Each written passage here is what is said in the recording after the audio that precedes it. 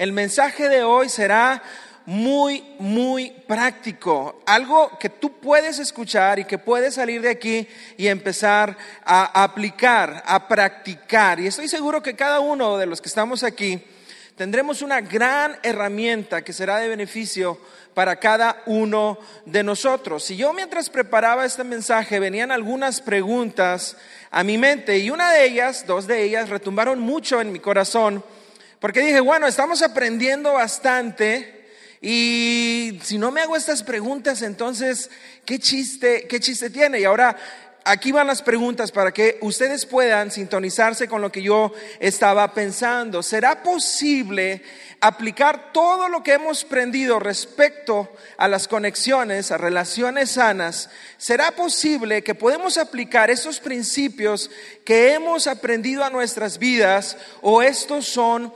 relativos?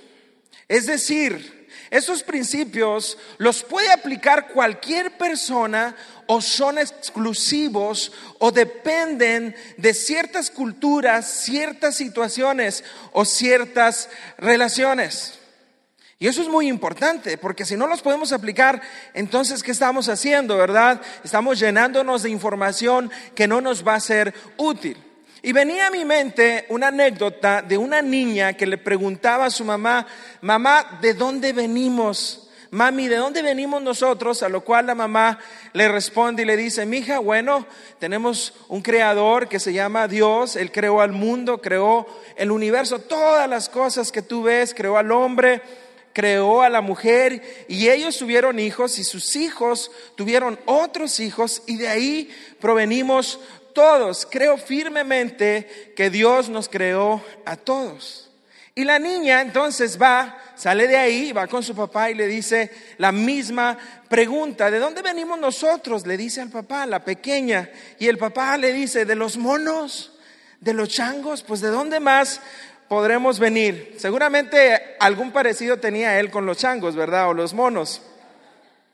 Así que la niña, ahora confundida, va y habla con su mamá nuevamente y le dice: mamá, estoy confundida. Entonces, ¿de dónde venimos? ¿De Dios o de los monos? A lo cual la mamá le responde y le dice: hija, yo te hablé de mi familia, tu papá te habló de la de él. El punto es que independientemente de lo que tú y yo creamos, hay principios establecidos que, si los aplicamos, pueden ser útiles y son prácticos para nuestra vida. Funcionan. A estos principios establecidos también se les llaman principios eternos.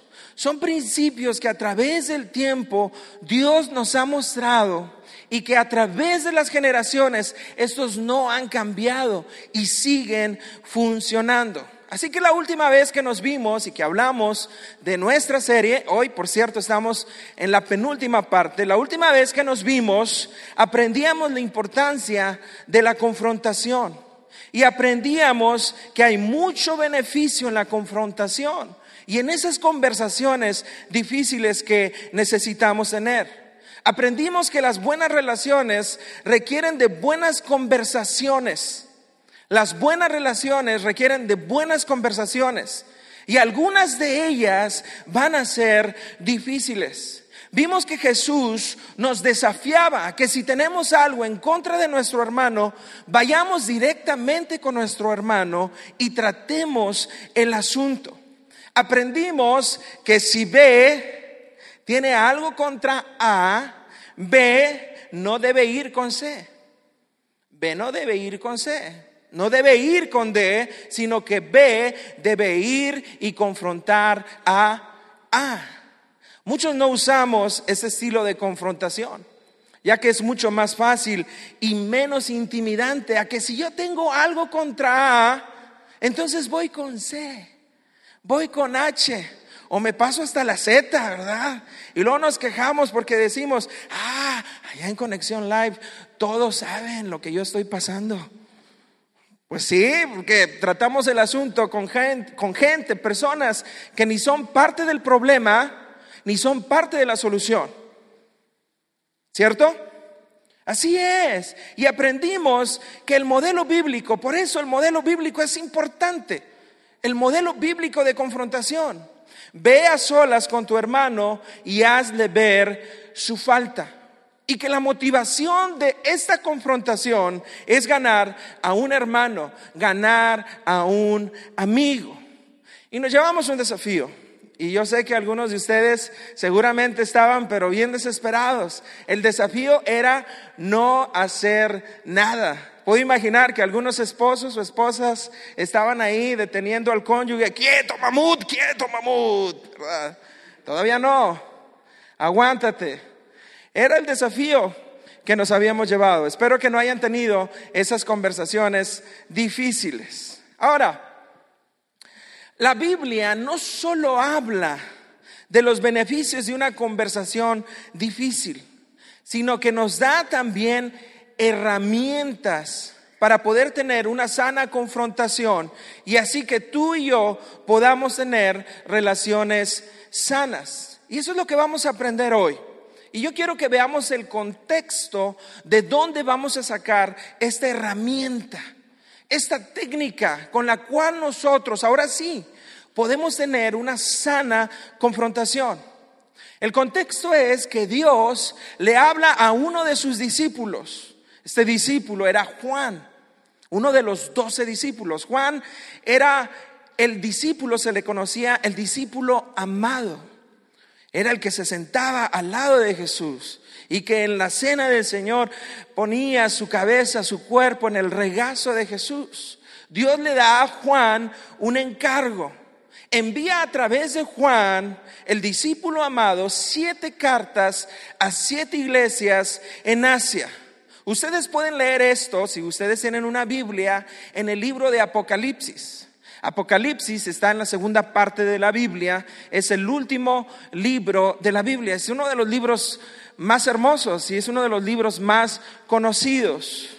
En esta parte de la Biblia están estas 7 cartas y de una de ellas tomaremos esta técnica.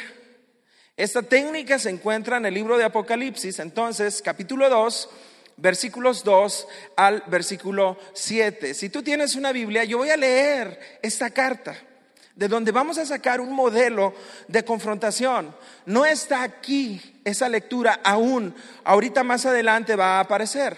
Pero presta mucha atención a ese modelo de confrontación del cual vamos a sacar una herramienta poderosa. Dice el versículo 2. Yo sé todo lo que haces. Es una carta escrita a una iglesia. Esta iglesia estaba en una ciudad que se llamaba Éfeso. Dios le escribe a través de Juan a los efesios y les dice: yo sé todo lo que haces. He visto tu arduo trabajo y tu paciencia con perseverancia. Sé que no toleras a la gente malvada. Has puesto a prueba las pretensiones de esos que dicen ser apóstoles, pero no lo son. Has descubierto que son mentirosos. Has sufrido por mi nombre con paciencia sin darte por vencido. Pero tengo una queja en tu contra. No me amas a mí, ni se aman entre ustedes como al principio. Mira hasta dónde has caído. Vuélvete a mí y haz las obras que hacías al principio. Porque si no te arrepientes, vendré y quitaré tu candelabro de su lugar entre las iglesias. Pero tienes esto a tu favor: odias las obras malvadas de los nicolaítas al igual que yo.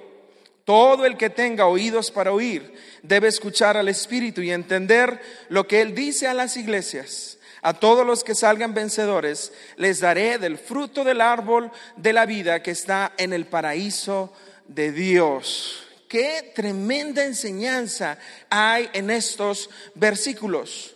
Un tremendo modelo de confrontación que vamos a aprender. Y aunque Dios aquí está confrontando a una iglesia, extraeremos principios eternos, de esos que les platicaba al principio, principios, herramientas establecidas a través de las generaciones, que a pesar de que son utilizadas a una iglesia hace muchos años, nosotros podemos tomarlas y aplicarlas a nuestras vidas. Y lo más importante de este modelo del cual vamos a aprender es que este modelo es un modelo de confrontación en amor.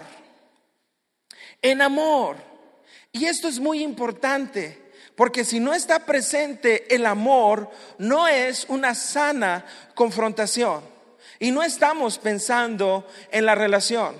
Seguramente has confrontado a alguien y no lo has hecho en amor. Y si no lo haces en amor, seguramente tampoco estás pensando en la relación. Y esto es lo más importante. Así que, de hecho, les adelanto el mensaje central de esta plática. Cuando confrontas a una persona de la manera correcta, muestras que está saludable y que te interesa la relación. Muestras que está saludable y que te interesa la relación. ¿Qué te interesa qué? La relación. Porque ¿para qué vamos a confrontar si no nos interesa la relación? Mostramos que nos interesa la relación. Qué tremendo esto. Vamos a personalizarlo. ¿No está funcionando? No está funcionando. Ok, ustedes pueden repetirlo conmigo. Personalizado. Cuando confronto a una persona, díganlo, de la manera correcta, muestro que estoy saludable y que me interesa. ¿La qué? La relación. Muestro que estoy saludable y que me interesa la relación. Cuando confronto de la manera correcta, y la manera correcta que aprendemos que sobresale en este pasaje es el amor. Así que de este texto se desprende nuestra herramienta.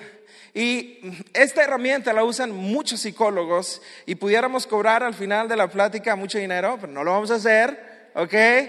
La vamos a pasar gratuitamente. Esta técnica, no sé si ustedes tengan hambre, pero aquí en Conexión Live nos encanta antojarlos. Esta técnica se llama la técnica de la hamburguesa, ¿ok? Y no es precisamente de Milo o de la pasadita, ¿verdad? Y no lleva papas ni frijoles charros, ¿ok? Bueno, pero es muy buena y nos va a ayudar la técnica de la hamburguesa. Y vamos a aprender en esta técnica los ingredientes principales. Ojalá que pudiera funcionar este videoproyector, que es pan, carne y nuevamente pan. Pan, carne y nuevamente pan. Lamentablemente no lleva jamón. Quisiera decirles que sí, pero se los complicaría demasiado. 3 cosas únicamente. Y aquí está el primer paso, el pan. ¿Cómo podemos confrontar de manera positiva, efectiva? En verdad, si tú tienes algo para apuntar, deberías apuntar estas cosas. Número 1, el primer paso, el pan. Y esto significa reconocer los aspectos positivos de la persona.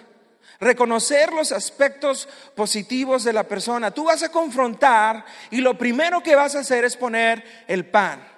Reconociendo los aspectos positivos de las personas. Reconociendo sus cualidades, sus virtudes, sus fortalezas que esa persona tiene. Y te aseguro que tiene.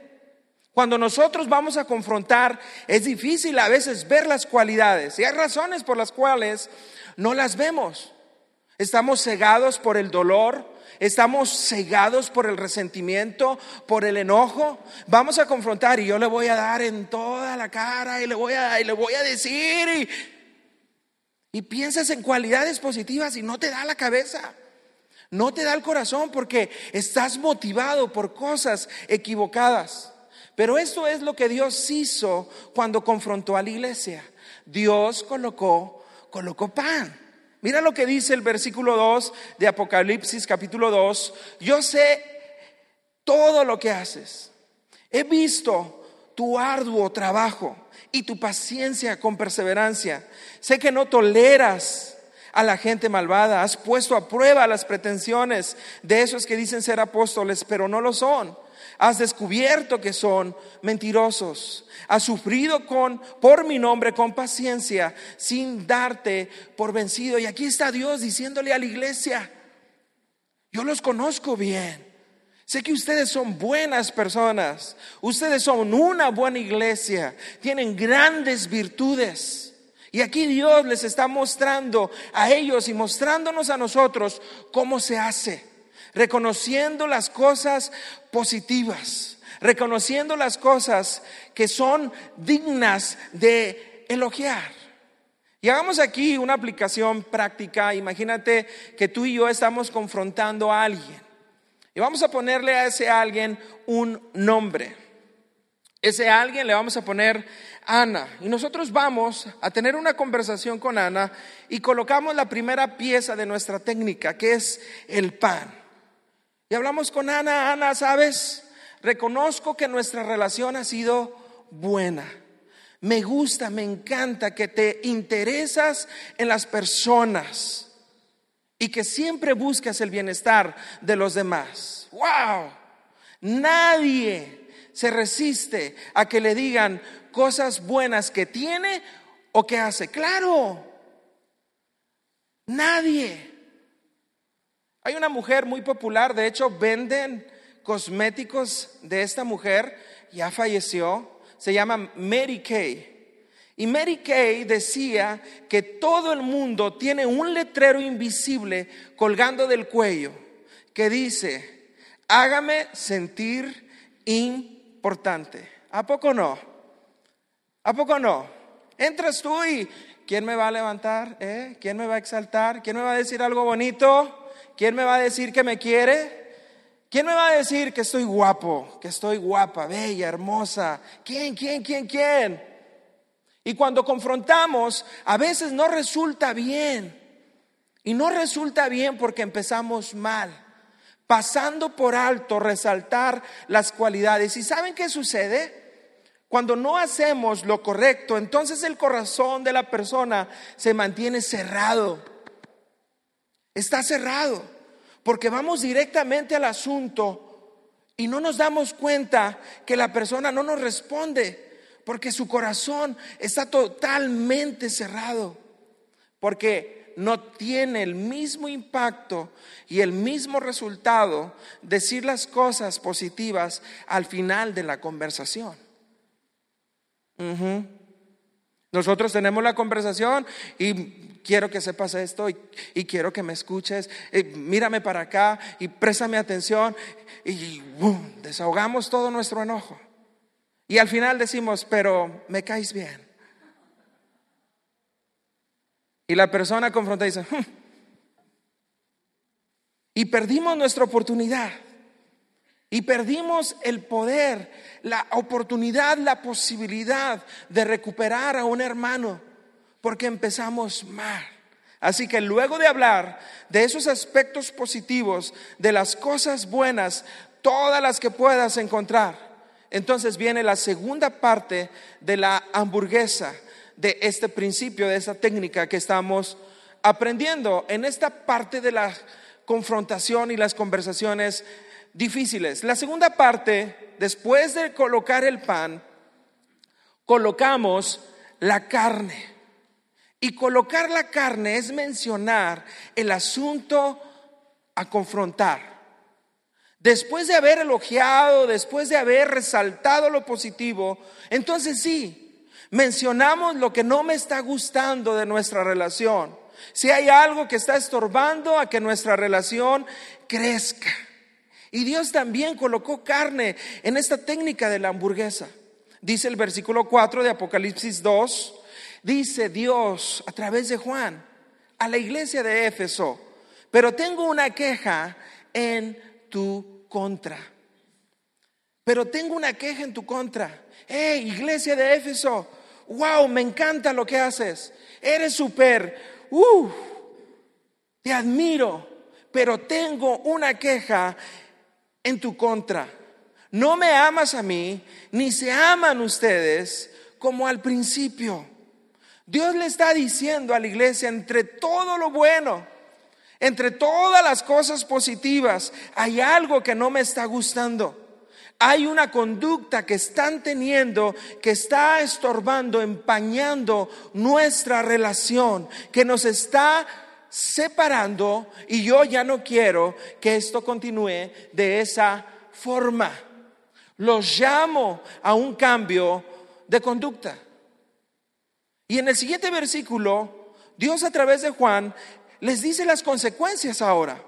Si no hay un cambio de acciones, si no hay un cambio de conducta en sus actitudes, entonces esa es la consecuencia. Y dice el versículo 5 del capítulo 2 de Apocalipsis: mira hasta dónde has caído, vuélvete a mí y haz las obras que hacías al principio, porque si no te arrepientes, mira lo que hace Dios, porque si no te arrepientes, vendré y quitaré tu candelabro de su lugar entre las iglesias. Así que, siguiendo el ejemplo de Ana, reconocemos sus virtudes, colocamos la primera pieza, que es el pan, reconocemos las cosas buenas que ella hace, y entonces podemos conversar el asunto. Ana, sin embargo, eso lo estás llevando al extremo. Te interesas demasiado en las personas que al final terminas controlándolas. Y así me siento yo, controlado, y no estoy dispuesto a continuar de esa manera. No quiero que suceda así. Pero no solo eso, vamos a las consecuencias. Y si no hay un cambio, Ana, entonces voy a tener que distanciarme, porque no estoy dispuesto a que la relación siga igual. Wow, y eso es muy importante. Hay algo muy bueno aquí, porque Dios no solo presenta el asunto, la situación que empaña, que estorba la relación, sino que Dios también presenta las consecuencias si no hay un cambio. Y si Dios presenta las consecuencias, entonces también nosotros debemos presentar las consecuencias también. Y saben, muchas veces no vemos un cambio de actitud o de conducta en las personas que nosotros confrontamos, en las relaciones, porque no mostramos las consecuencias o no las cumplimos. Le decimos a nuestro hijo: vas muy mal, esas calificaciones no me gustan, y si no mejoran, va para afuera el PlayStation, va para afuera el celular, va para afuera la tablet, eso que te gusta tanto.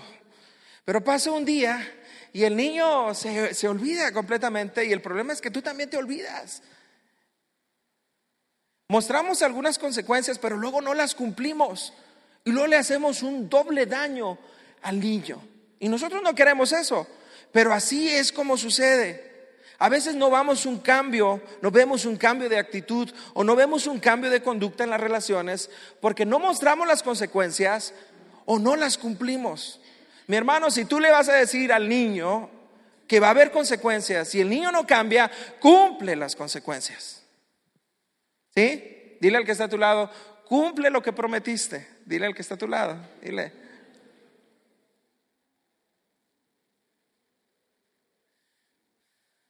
Si no hay un cambio, buscaré ayuda.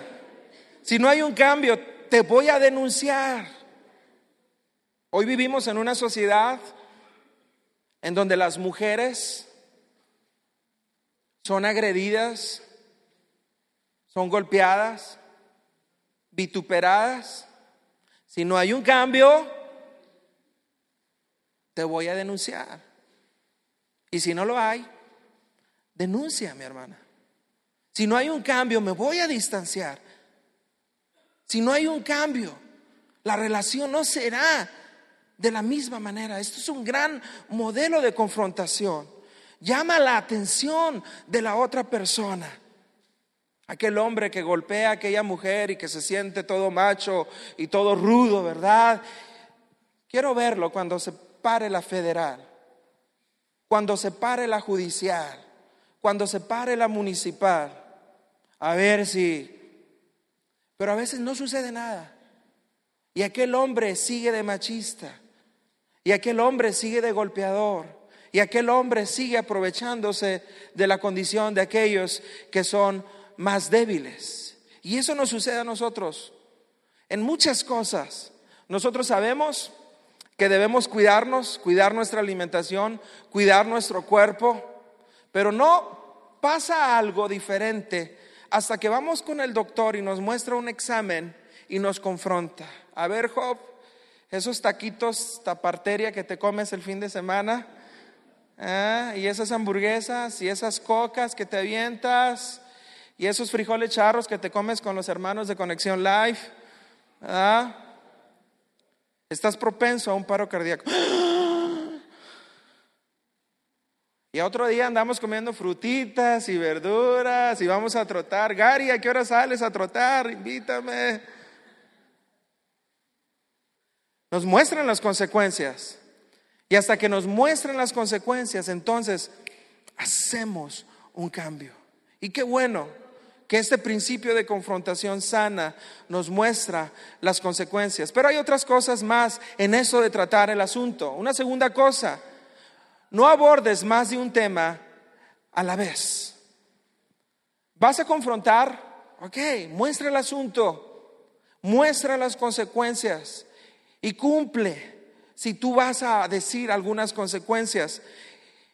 Y también no abordes más de un tema a la vez. No son 2 o 3 cosas, no son toda una lista, ¿verdad? Vamos a confrontar y sacamos un rollo, y un rollo lleno de listas de hace 10 años, 20 años, 30 años.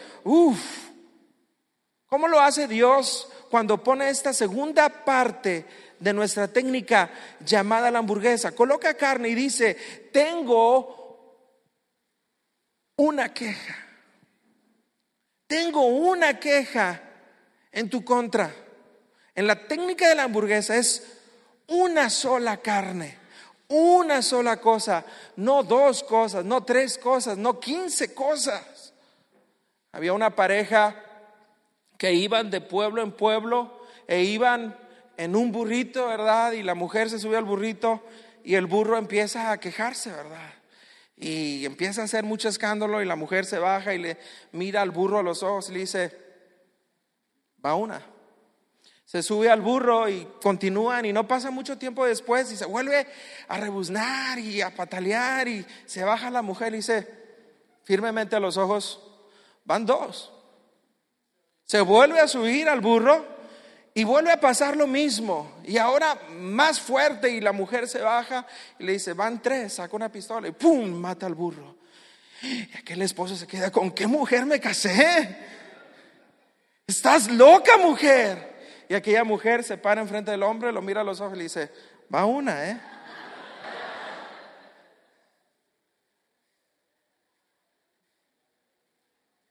Y aunque esto suena gracioso, muchas veces usamos ese modelo, ¿verdad? Va una, Miramos a nuestro esposo, a nuestra esposa desde aquel lado, aquel ángulo de la camioneta, y le decimos: va una, A veces vamos manejando y la mujer allá en la caja, siempre aventamos a la mujer a la caja: va una, va una. Te las estoy contando. Mi mamá, mi papá, mis tíos eran bravos para disciplinarnos, ¿verdad? Va una, joven. Van 2. Y éramos muchos primos y sobrinos, y cuando nosotros ya nos pasábamos de listos, venía el tío o el papá y: a ver, va una por esto y va otra por aquello y va la tercera por esto. Pero yo no hice esa tercera. No le hace, yo te conozco, lo vas a hacer en algún momento.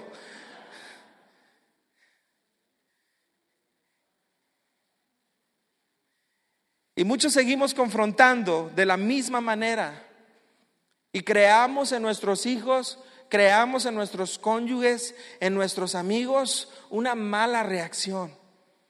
Y decimos: no, ya no voy a confrontar, porque la confrontación nunca me deja nada bueno. Pero no es la confrontación el problema. El problema es el modelo que usamos y que no está trayendo relaciones sanas. Dices tú: pero ya le dije todo y no responde. Pues es que le das una lista de 1000 cosas, y algunas de ellas de años. Y otra cosa que necesitamos tener en cuenta, aparte de mostrar las consecuencias de solo tratar una cosa, es que necesitamos no creer que somos dueños de la verdad. A veces queremos confrontar y vamos por ahí, ¿verdad? Y decimos, ven para acá, yo pienso de ti esto y esto. No somos dueños de la verdad. Tenemos una opinión, pero algo importante para llevarnos en nuestra mente, en nuestro corazón, es que yo no puedo confrontar un asunto sin argumentos. No puedo confrontar un asunto sin fundamentos, sin evidencia. ¿Sabes qué? Pienso esto y esto y esto de ti. Estás actuando muy mal. ¿Y por qué lo dices? No sé, pero luego te lo digo. No podemos ir a confrontar así a las personas. Necesitamos ir y confrontar a las personas con hechos, con fundamentos. Si algo sucedió el miércoles, vamos con esa persona y le decimos, ¿sabes qué? El miércoles, cuando me saludaste, me hablaste así y me sentí mal. Y por eso vengo contigo hoy y te lo digo.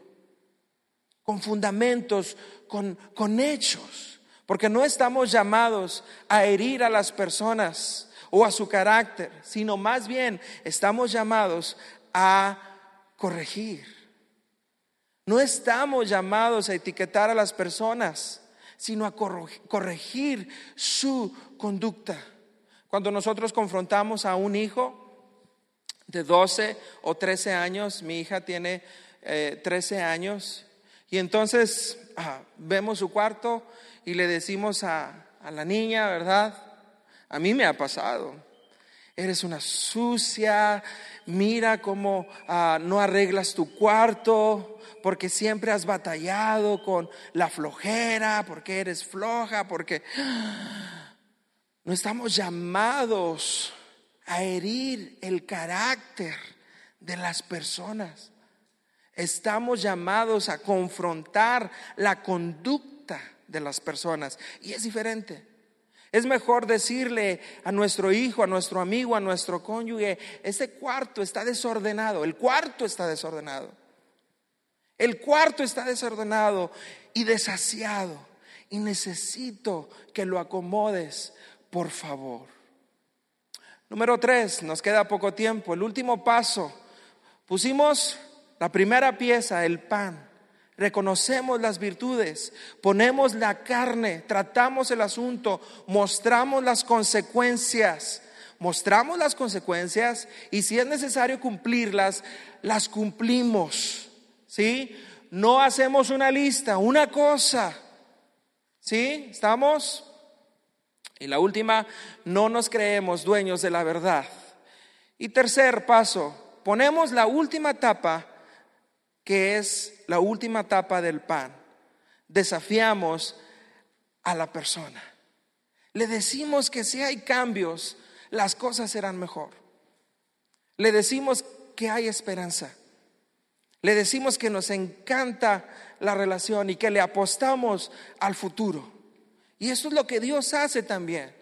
Coloca la última tapa, la final, pone la tapa de pan en este principio de la hamburguesa y dice en el versículo 6 de Apocalipsis 2, pero tienes esto a tu favor, odias las obras malvadas de los nicolaítas al igual que yo. Dios le dice a la iglesia de Éfeso, tenemos cosas en común, tenemos cosas buenas, tenemos futuro, tenemos esperanza. Y les muestra los beneficios en el versículo 7. Dice el versículo 7, todo el que tenga oídos para oír, escuchar al Espíritu y entender lo que Él dice a las iglesias, a todos los que salgan vencedores, les daré del fruto del árbol de la vida que está en el paraíso de Dios. ¡Wow! ¡Qué beneficio tan más hermoso! Y Dios nos lo muestra para que nosotros podamos aprender y podamos decirle que cuando confrontamos a alguien de la manera correcta, mostramos que estamos saludables y que nos interesa la relación y que hay beneficios y que hay esperanza y que hay futuro en nuestras relaciones porque nos interesa la relación.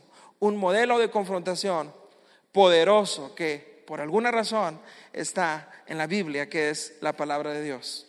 Ponemos pan. Abrimos el corazón de la persona al reconocer sus virtudes y sus fortalezas, diciéndoles nosotros el valor que tiene la relación. Ponemos la carne, tratamos el asunto. Una cosa, que ese asunto nos está llevando a una mala relación, que estamos en el barranco, que estamos en peligro. Y por último, ponemos la última pieza de la hamburguesa, el pan, mostrando los beneficios del cambio. Ahora, una última cosa, cuando nosotros vayamos a confrontar, a tener una conversación difícil, es importante también el contexto conversacional. Tal vez algún día confrontaste a alguna persona, pudo haber sido tu cónyuge, y lo que le dijiste se lo dijiste bien, con una muy buena actitud. Abordaste la situación y lo hiciste de la mejor manera, pero lo hiciste delante de los suegros. Y ahí ya echó a perder todo. Lo que te estoy diciendo es que todo cuenta y que incluso a veces nosotros hacemos, muy bien esta técnica, pero lo hacemos en un lugar inadecuado frente a personas que ni son parte del problema, que ni son parte de la solución, y nos llevamos un fiasco. Tenemos, en vez de un resultado positivo, un resultado negativo. Ahora, piensa en una persona, rápidamente, estamos cerrando. Piensa en una persona con la cual tienes un problema. Estoy seguro que no vas a batallar con eso. No digas nombres. ¿Ya lo tienes? ¿Ok?